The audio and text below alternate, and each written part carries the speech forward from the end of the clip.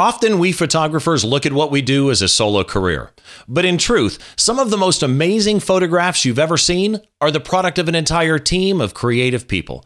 Today, we'll talk fashion photography, art direction, and a lot more with Scott Kelby on this episode of Behind the Shot.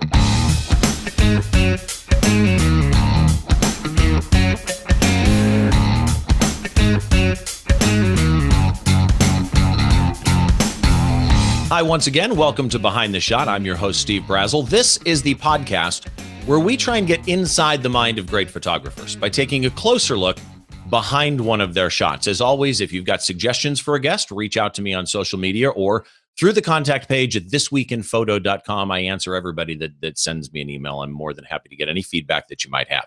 So today, to start off 2018, I've got a special guest, and I forgot to tell him in the green room, actually.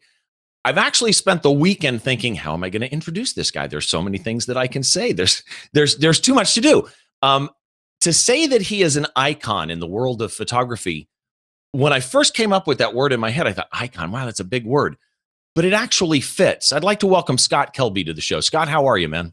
Hey, I'm awesome, Steve. Thank you so much. It's funny. And by the way, love the hat. Thank you. Boring. The word icon kind of fits you, and here's why. I've been thinking about this interview all weekend long, sweating and being nervous. You are so many different things. You literally do wear many hats. You're a photographer, but you are an educator. You are a businessman. You're an author. You're a public speaker in demand. You're an amazing musician, and I didn't realize this. I thought you only played guitar, but as I was doing research on you, you also do drums and piano. And bass. And bass. Okay. So talent tends to lean towards having more talents than a lot of people know. But one of the things about you that's amazing to me is so many people in your shoes that run Kelby One, right? The gold definition, the standard for judging online training in general, not just photography training, right? Creative training. Kelby One is the gold standard by which everything is judged. Many people in that position that do Kelby One, that do Photoshop World, that do Photoshop User Magazine, that write as many books as you do, would stand back and have staff that does the educational portion.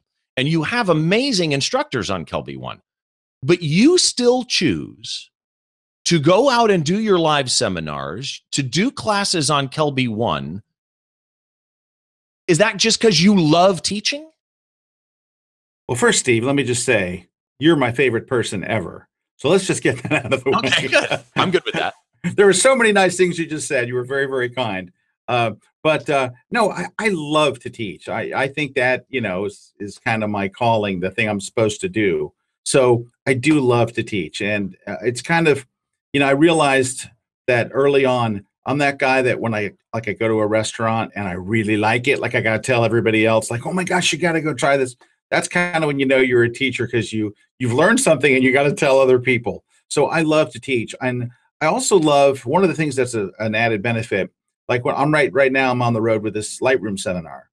Well, I talk to hundreds of people every time we're out on the road, and I know exactly what their problems are. I hear what their latest struggles are, what they're dealing with, what they're struggling with.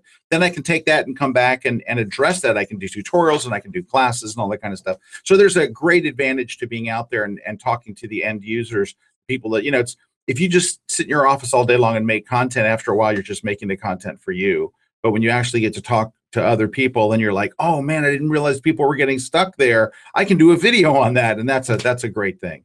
Yeah, there's lots of advantages to it. Yeah, and like I do, at local PPA affiliates and PPC affiliates, I do presentations on concert photography, and it's the same type of a thing. Is one of the things I love about speaking to people about photography in particular is, no matter what type of photography you do, it still applies to everybody. Right. I mean, concert photography is just low light action photography. Yes, it is. There's no special magic sauce that, I'll never do that. Yes, you do. If you go shoot your kid on a high school football field in high school football field light, ooh, from up in the stands with a 70 to 200 and a variable aperture lens, you've got the nightmare I have every day. It's the same thing. So with all of that said, right, and I mentioned You do Photoshop World. You do all the Kelby One stuff and Photoshop stuff. You're one of the original Photoshop guys. You also do your annual Scott Kelby photo walk. Now, what was the impetus of this? What made you think you could pull off, right? Which you've done many times, a worldwide photo walk on the same day. Okay. Now, no one's ever asked me the question the way that you just have. And I'll answer it honestly, but I can tell you if I answer it honestly, it's not nearly as glorious of an origin as I would like it to be. So it grew out of this. I was at Photoshop World in Orlando, Florida, and I was with the publisher of my books. And a competing book company was able to convince Adobe to have a live feed featuring their book during my keynote. Oh. I had to pay $1,500 for an internet drop to promote somebody else's book. And I was writing a book on the same topic. And I was really mad at my publisher. And not so much her, because that's not her job, but her marketing guy. So we were having breakfast one morning in what is now the Hyatt Hotel. And I was venting my anger at I can't believe I just paid to have this guy's book published on my stage during my, and I'm going on. And she's like, well, what could we have done? And I said, you could have done anything. Your marketing guy could have come up with something cool. Like we could have done a worldwide photo walk to promote the book or something. That was the creation of it? I know it sounds so sad. And she goes, a worldwide photo walk? That sounds great. How do we do that? And I'm like, I don't know. I'm still mad at your marketing guy. And she goes, no, this is really good. And I go, that just is an idea off the top of my head. And I said, but it would have been great. Imagine photographers all over the world coming together for this walk. And then we give them all a copy of the book. It would have been a great thing to launch the book. Look, we're doing this. And she's like, we should do this. Do you think we could do this? And I'm like, I don't know, because I'm upset. It's first off, it's morning. So I'm not a morning guy. Exactly. Number two, I'm seriously legitimately I can't believe that my publisher's marketing guy let me down like this. And she's really into this photo walk. And I said, she goes, how many people do you think we could get? And I go, well, if we could get one per state, that would be awesome. And I said, but we could do it internationally. I said, I have some friends. I know some friends around the world. I mean, we won't be able to get it everywhere, but I know some people. So literally we said, okay, well, maybe we should do that. I walk out of breakfast and literally talk about just luck. I walk out and there's Ed Davis. Ed Davis is a teacher, a professor of photography in London. And I said, hey, Ed, if I did a photo walk in London, would you lead it? And he said, sure. Oh my gosh. And that was it. So that's what started. And so I said, hey, Nancy, I've already got 5 photo walks and one of them is in London. And that was it. And we did the first one and we had 700 cities around the world. How many years ago was that? This is our 10th anniversary this year. So it was 10 years ago. See, because it's brilliant because you not only just have people gather and shoot, but it's so organized, right? You've got a leader in each city. Oh, yeah. And so you really get people involved in different aspects of almost like a business of photography. And not only do you bring photographers in for that, and I think Brad still runs this for you, is your guest blog Wednesdays that you do on your blogs, which I love. I read those religiously, right? Because you were a guest blogger. I did a guest blog. I think it was an awesome guest blog, by the way. End of August, I think. Yeah, it was awesome. Oh, I would do those anytime. I got so many things I could say. And you're such a great photographer. Well, thank you very much. You have no idea what that means coming from you. No, seriously, you rock. And I don't mean that as a metaphor or a pun. Yeah, that's really, But it was a good one, though. Thank you. Yeah. All right. So, which brings us to your photography.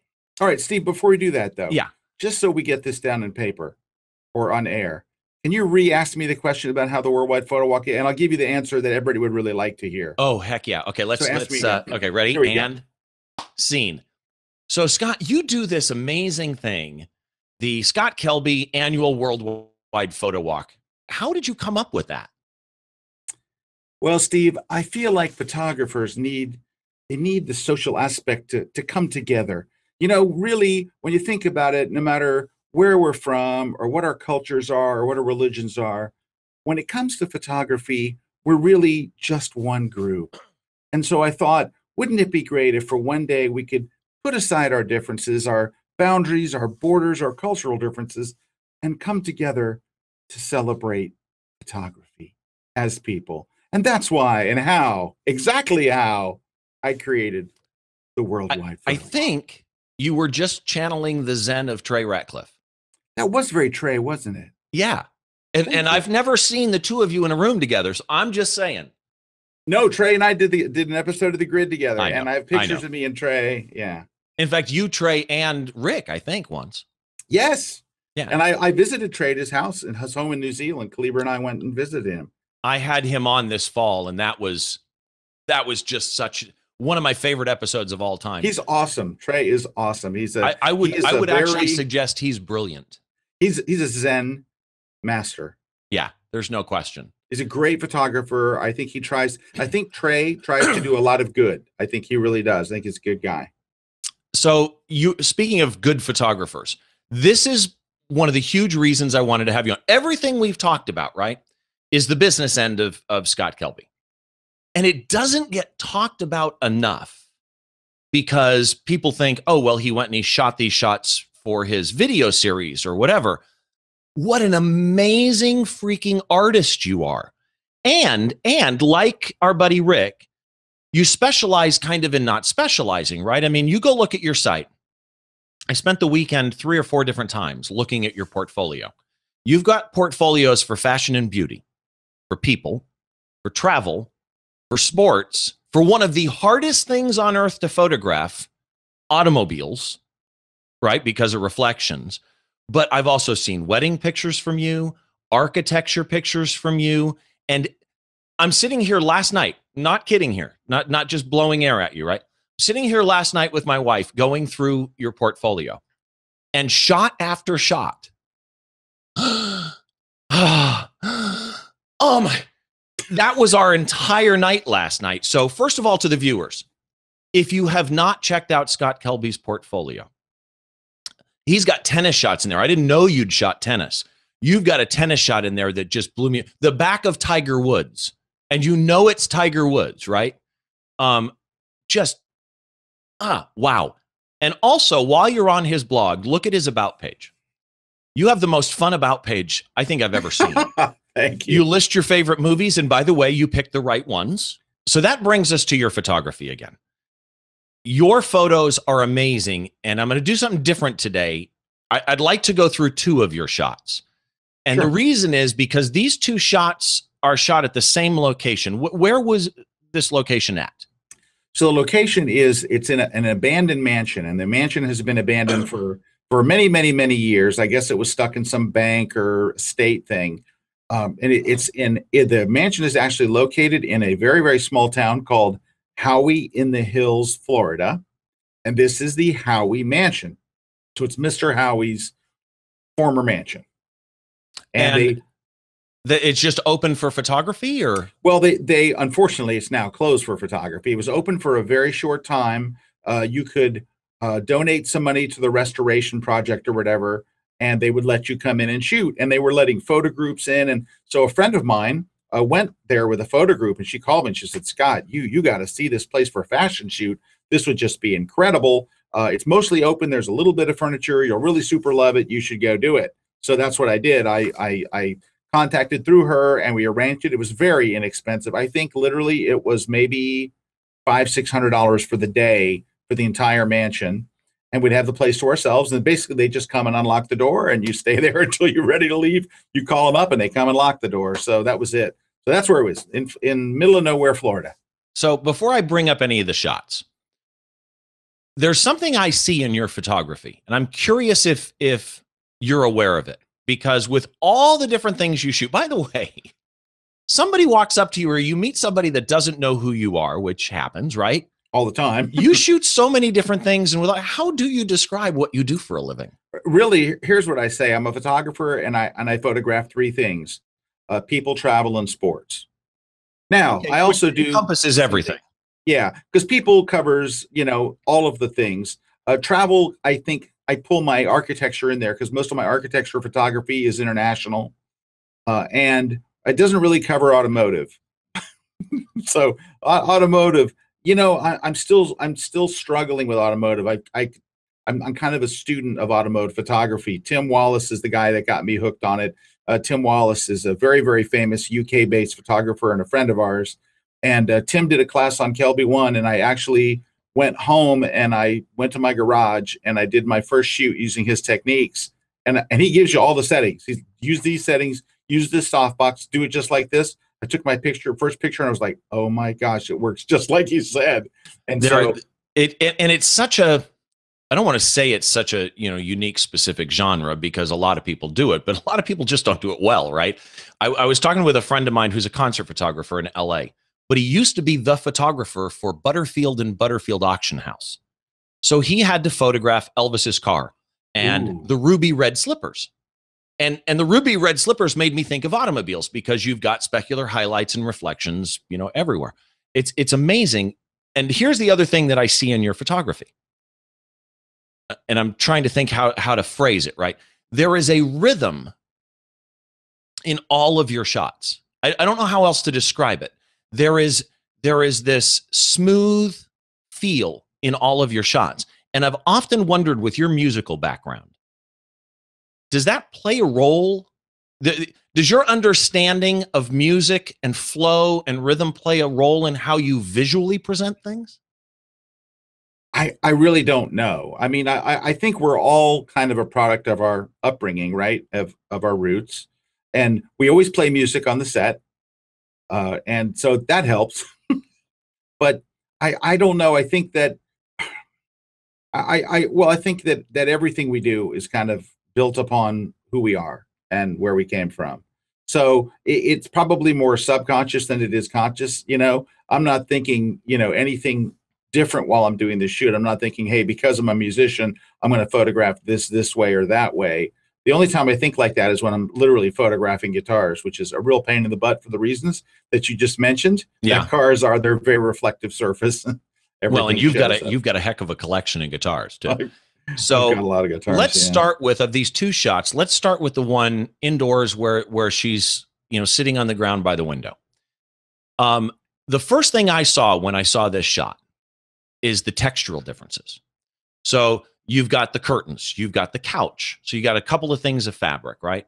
You've also got a different colored curtains over the doorway leading to the back hall that has this beautiful, like, old Spanish texture on that back wall. That back wall is one of my favorite parts of this shot. That's great. You've got the fireplace, but then you have wood floors, right? All of these textures come together to surround, as it were, to almost hug this lady looking out the window. When you laid this shot out in your mind, were you thinking of those textures and positioning her? Okay, so first I have to tell you, I had an art director on this shot. So the concept is my wife Calibra's. So on a lot of shoots, she will come as art director. And so she was the one that said, here's she chose the model, she chose the outfits, she chose the styling, the hair, and the story the model is telling. Now, so we had hair, we had a makeup artist, hair stylist, we had a makeup artist, I had two assistants on set as photography assistants. We had a third assistant there just to help for any of the other things that we didn't think about. And we had Calibra doing the photo styling. So that is my secret weapon, Steve, is that I only have to worry about lighting and the photography and the angles and things like that, where she worries about telling the story, the outfits, and all the other stuff. Which explains why, I don't know if anybody's seen your wife's iPhone shot. She does a lot of iPhone photography on Instagram, and that explains why her iPhone photography is the quality that it is because she has that untangible vision of a photograph. So you sit down to capture this. And I don't know if the EXIF data that I pulled up, because the shots do have EXIF data, are accurate. But if the shots in this are accurate, this was ISO 200, f2.8 at 70 millimeters. And I've seen the behind the scenes that you showed me on this. You're also down on the ground with her, as you can tell from looking at the shot. Yep. But a 70 to 200 lens at 70 millimeters, and you shot this at 1/50th of a second. And if I'm not mistaken, it looked like it was handheld. It actually was on a tripod. So the settings that are there are what I would say are not the optimum settings for that shot. So It was on a tripod. So I took my legs and I splayed them way out. So they're literally splayed out, and I'm sitting on the floor, which is not where I like to be. But I'm sitting down low. I have my laptop on a tripod right down low so I can see the images as they come in. Because I want to be at that level. Shooting down on people that's the standard, angle we all have. I think to make the image more dynamic, you have to get down low like that. I'm shooting a 70 to 200, but I had to back up all the way to 70 millimeter to get the full, to almost make it look like a wide angle shot. But it's a 70 to 200, and I'm racked all the way down to 70, or all the way back to 70. Was this the framing that you had in camera? Yeah, that's not cropped. That's at all? I don't believe it's cropped at all. I think that's pretty much the full frame. I can look at the raw original, but I'm almost certain. I don't think it's cropped. Then you have a brilliant eye through the lens, because in my head, my questions are useless now.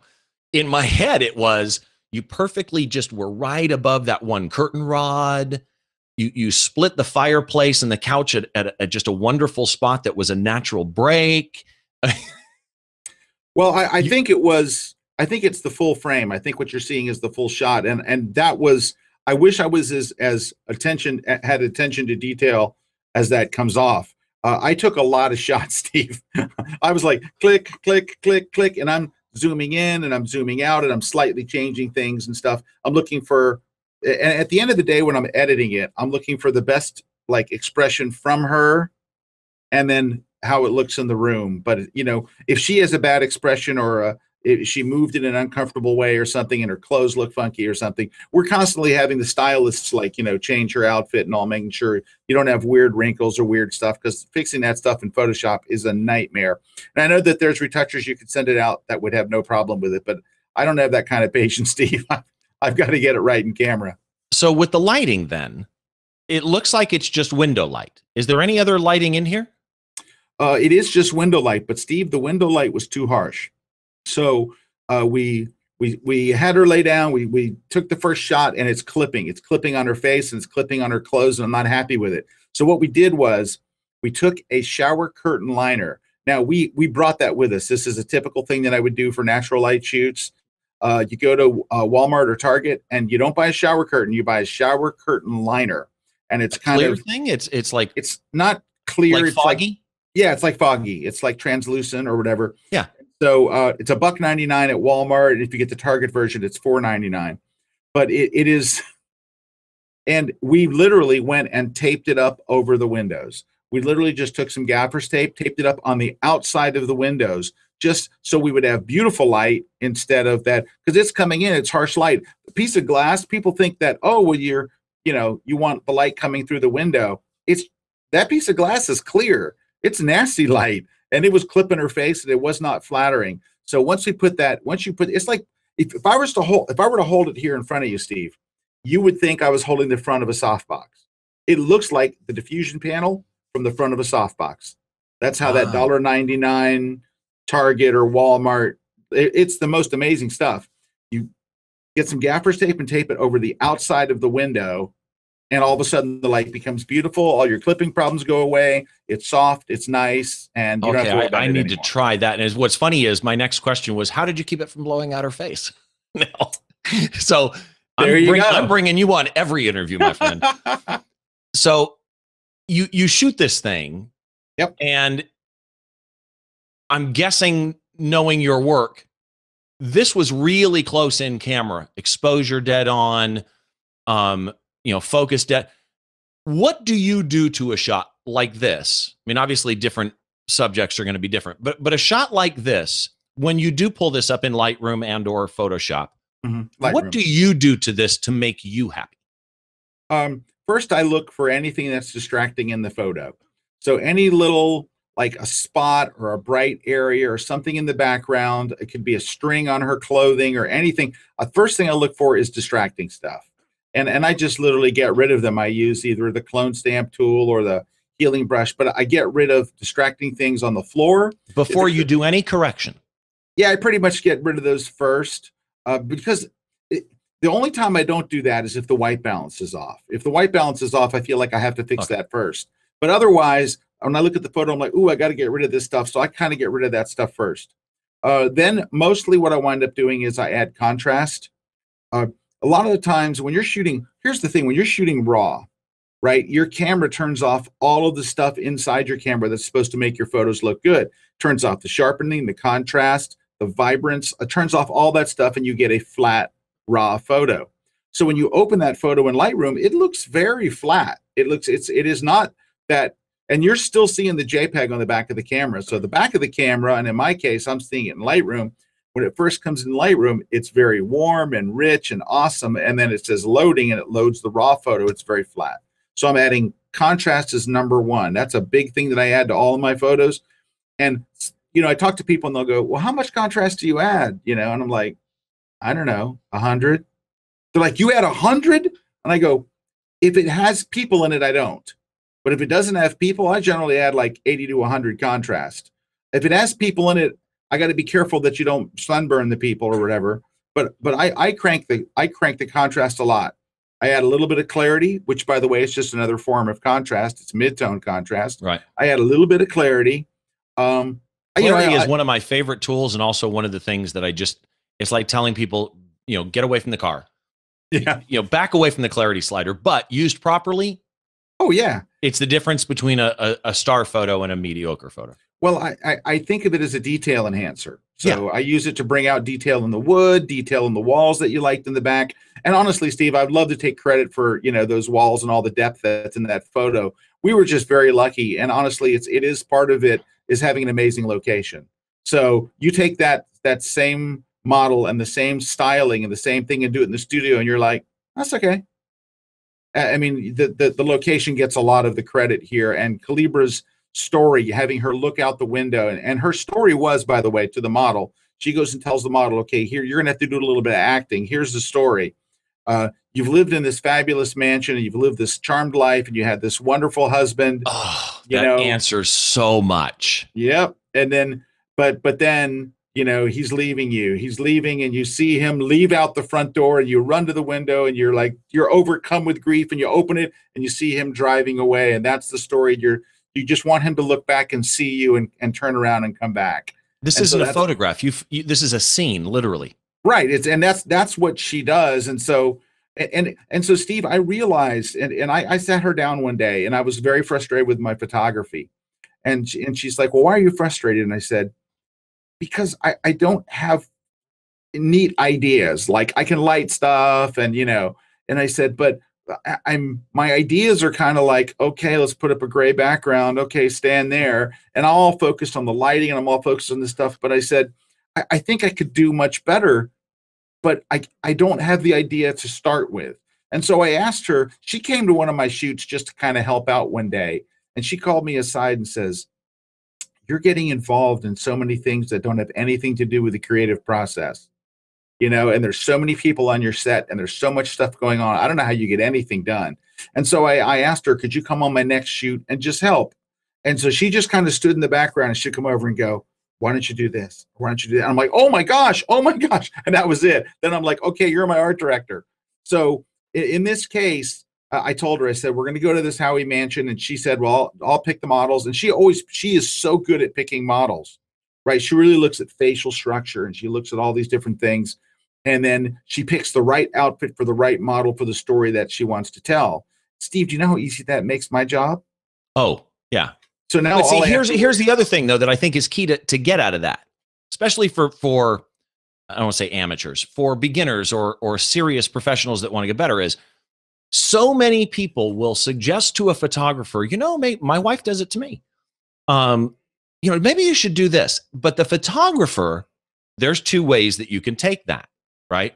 You're challenging my artistic, nature. I can do this is one way that a lot of artistic people will react of, I want to do this. And other artistic people like yourself will take that input in and make something with it. And that openness should not be undersold. That is a key factor of taking feedback, constructive feedback, and using it, not being offended by it. Well, I kind of reached out for her for help. But can I tell you something? When you see a big fashion shoot it is always a team effort.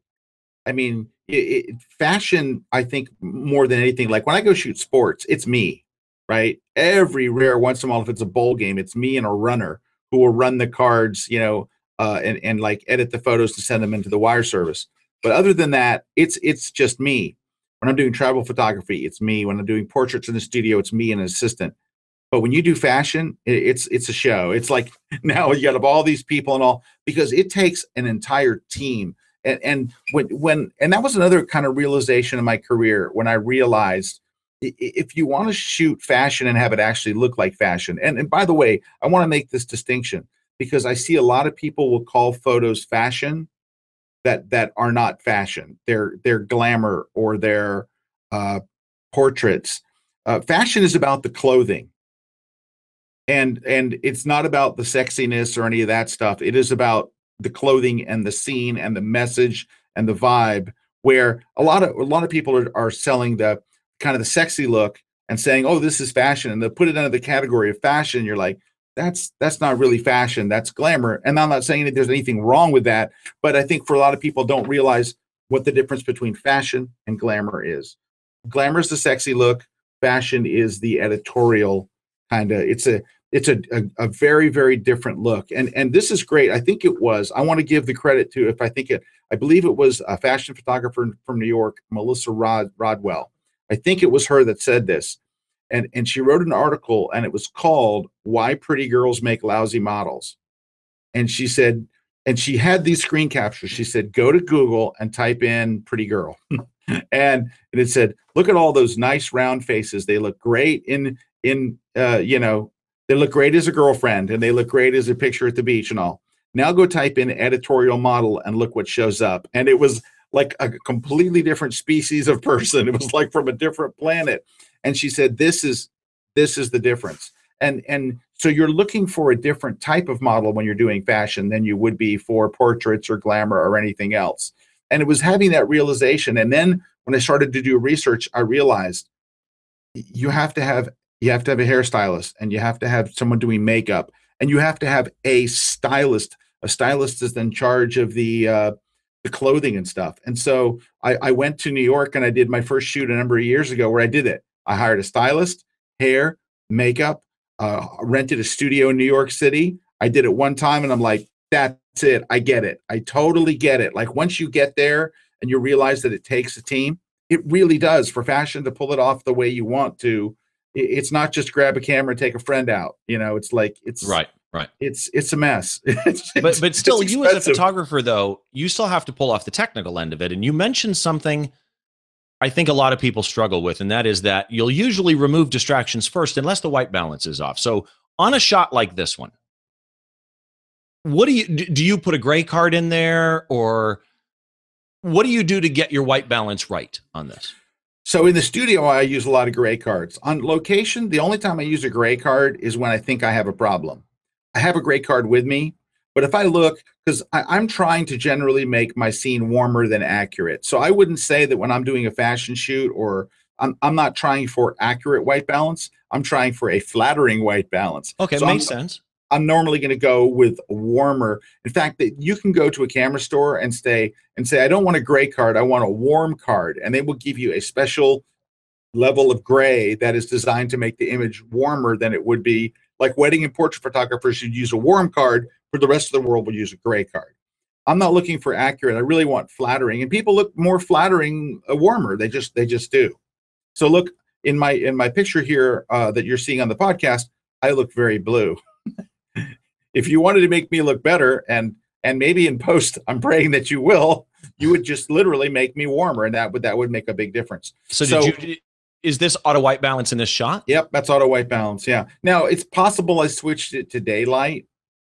In fact, you know what? If you'll give me a split second, I'll look it up here. Yeah, and while you do that, if I have my raw file handy, because I might, in which case I can open it up and I can tell you a little bit more.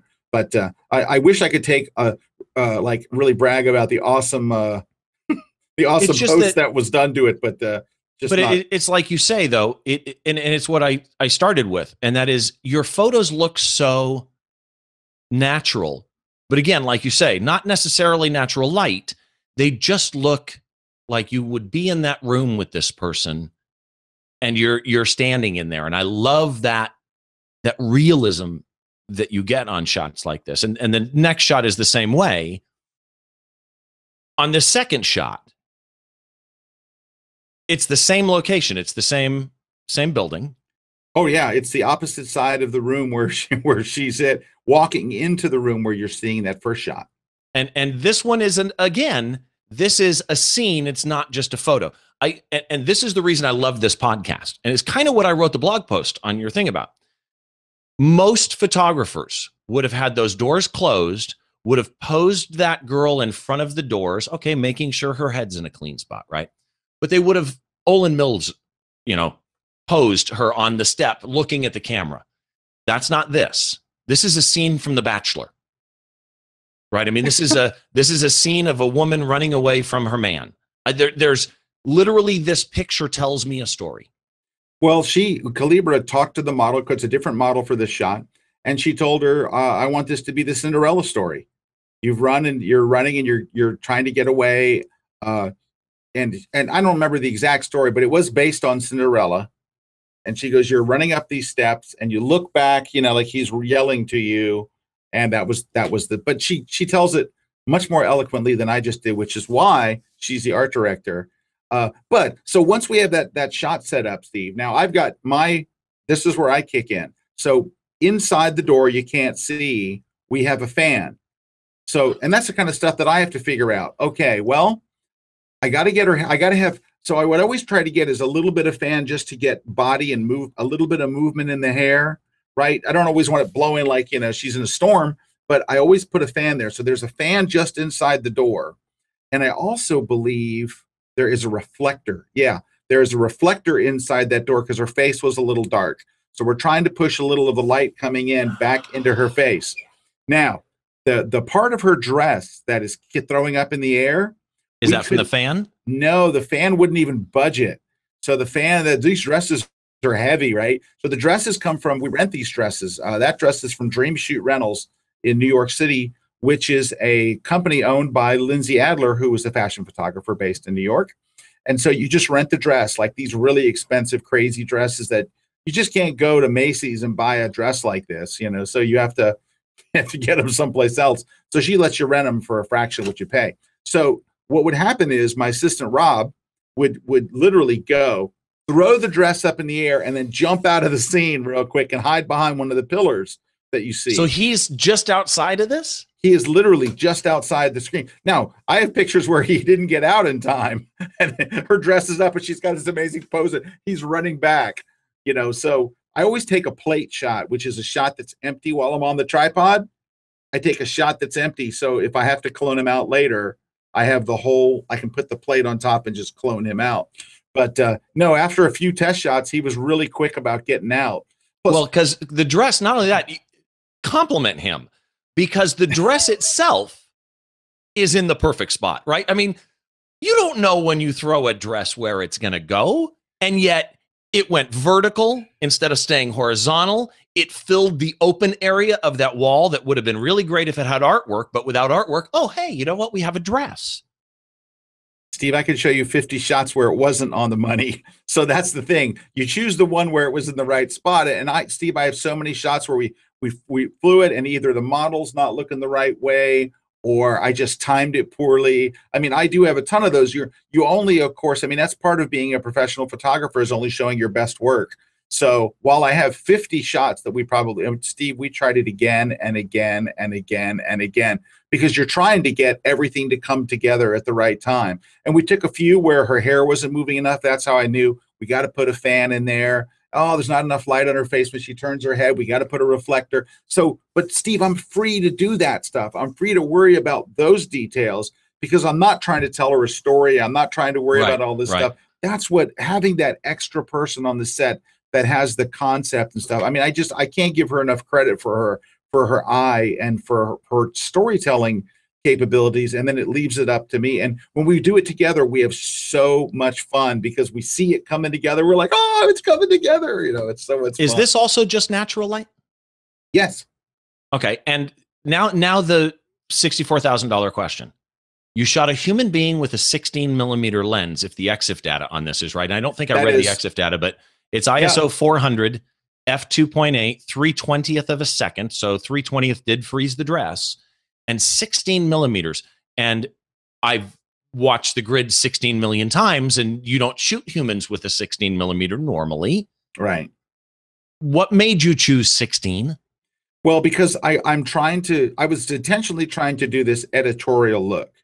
So a lot of times I'm really in close on the person. In this case, we had such an amazing location. I'm trying to tell more of the story. And the thing you have to do with the 16 millimeter is just make darn sure your subject isn't anywhere near the edges. To minimize any distortion. Yeah, exactly. Do you use profile correction then? I do, but it still doesn't help. The profile correction really, it takes like if the image is bowed out, it takes it out and it removes the vignetting, but it's not going to take the distortion out of the corners. I mean, or out of the edges. If your subject gets too close on a 16, it's just instantly dead. It's dead. So she is in a good spot. And I had to take a few test shots to make sure she wasn't distorting. It is not my first choice, Steve, for portraits, for sure. But if you want to tell a story, because there's no sense in me going there. And by the way, I did this just to see. There's no sense in going to this amazing location and then doing a close-up on her to where you could have shot it at your house. I mean, we drove miles, Steve, hours away from where we are to get to this. And by the way, we also, and this is going to sound, there's a story, there's a great lesson in here. We had to rent a U-Haul to carry the amount of lighting equipment I took. So when we got to the location, my two assistants and myself unloaded an entire U-Haul into a make-ready room. So if you were, so you know the picture of her lying down? Yeah. If you walk through that curtain and you look left, it was just equipment all the way. The entire room was full of lights and just scrims and everything you could possibly imagine. And we never used a light the entire day. We actually, at the end of the day, we did a shot that was just a complete bomb, which was to mount a flash into an umbrella and shoot smoke up into it. It came out terrible. That was the only thing we used, was one single hot shoe flash for the entire day. We never set up a light. We brought all these C-stands and an entire truck full of stuff. But you are dumb if you go to a location that has beautiful light and you go, let's set up lights just because we brought them. Right. So I got there and everybody was like, okay, we got all the lights out. And I'm like, let's take a couple of test shots. And I'm like, guys, we're not going to set up the lights. And of course, the assistants that just unloaded the truck want to stab me. But we all realized we've got beautiful light here. All it took for us to get beautiful light was really that shower curtain. And a reflector when you need it. And like you say, if you go to a beautiful location, a beautiful environment, you have to know ahead of time, you're going to want the environmental portrait. Yeah. You're not going to want a close-up of somebody's ring. Right. And that's why I use the 16, Steve. And you're right. I normally wouldn't shoot with the 16. And I also sent you a third shot of the whole room. Like, here's the room where we're at. And the 16 works marvelously in there as long as I don't let my subject get too close to the edge. I'll put those behind the scenes shots in the blog post that goes with this. Great. Awesome. So that people can see them. Because the one of you down on the ground shooting the girl that's on the ground. By the way, the second one of her walking in through the door, that one you could have shot standing at eye height. You chose to shoot that down on the ground. Why? Because this is what I've learned about shooting wide. If you get down low with a 16 or a 14, it makes things look epic. And it sounds crazy, but it changes the epicness on a level. When I was on my last seminar tour, I showed a picture of a bride. So the bride, we're outside the church, and she is on a pew on the outside, and she has a very lovely pose. And I took the same shot with a 16, and then I put the 16 all the way on the ground and shot the same one. And I showed the difference between just changing from the perspective. I didn't change the lens, camera setting, not a single thing, just from standing. One looks like an epic thing you'd enter in a contest. The other one looks like a snapshot. There is a real secret to super wide angles being down really, really low And so that's why I intentionally shot it so low, because I want this bigger than life, because it's not a very big area where we're shooting. But with that 16, it looks so wide. The room that we're shooting in is not that big, but when you use that 16, it looks like a banquet room in a palace, but it's not. It's a small room. Well, see, it's what I call child's view.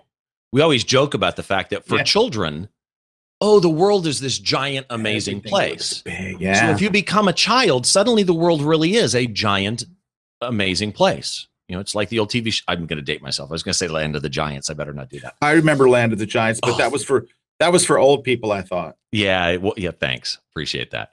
I cannot say thank you enough, because going through these two shots is enlightening in many, many ways. Again, same room, same building, same shoot day. It's so enlightening for this. But for the viewers, if you have not gone and looked at Scott's photography, if you're into photography enough to watch a photography podcast, I already know you know who Scott Kelby is, right? You're probably a Kelby One member. And if you're not, why not? But you're probably already a Kelby One member. You may go to his seminars. I know you were just in San Diego by me recently. Yep. And you know him for all of these reasons. Do not miss the fact he is a world-class photographer, and you need to see this guy's work. Where can people go to find out more about Scott Kelby? Well, there's always my daily blog, scottkelby.com. I write a daily blog. And there's a link to my portfolio there. And let's see where else. You can follow me on Twitter, on Facebook. I'm Scott Kelby on Twitter. On Facebook, unfortunately, I'm facebook.com/skelby, SKELBY, one word. Instagram, you're Scott Kelby, though. Instagram, I'm at Scott Kelby. Yeah, any of those places are pretty. The blog's good because the blog has a link to my portfolio. It's got an about me that you mentioned earlier. And so it's kind of my home base, I guess. And I've got a bunch of links also for Kelby One, for Photoshop World, for YouTube. I've got all of those. I'll put those in the blog post as well. I'm super digging you. And please compliment your wife, because she does an amazing job. They should follow. What is her Instagram? Because people should follow her on Instagram too. She is Calibra. I believe it's Calibra Kelby. Calibra, KELBY, KALEBRA Kelby. Okay. And she's on Instagram. Yeah, her stuff. What she gets out of an iPhone really just makes me angry. Really just like, come on.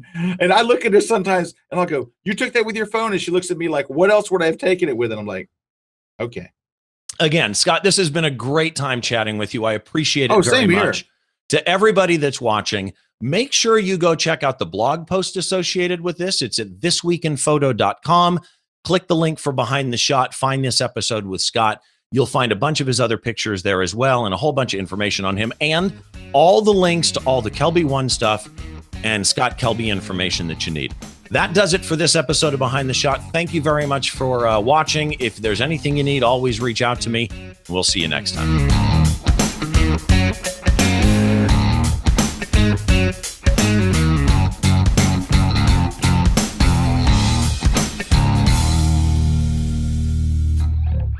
Hey there, I'm Frederick Van Johnson. Thanks for checking out the TWIP Network on YouTube. If you'd like to keep up to date with the shows we're putting out, be sure to click subscribe. And while you're at it, give us a thumbs up. You can also subscribe on thisweekinphoto.com, where you'll find lots of other great photography shows. Thanks for watching the TWIP Network on YouTube.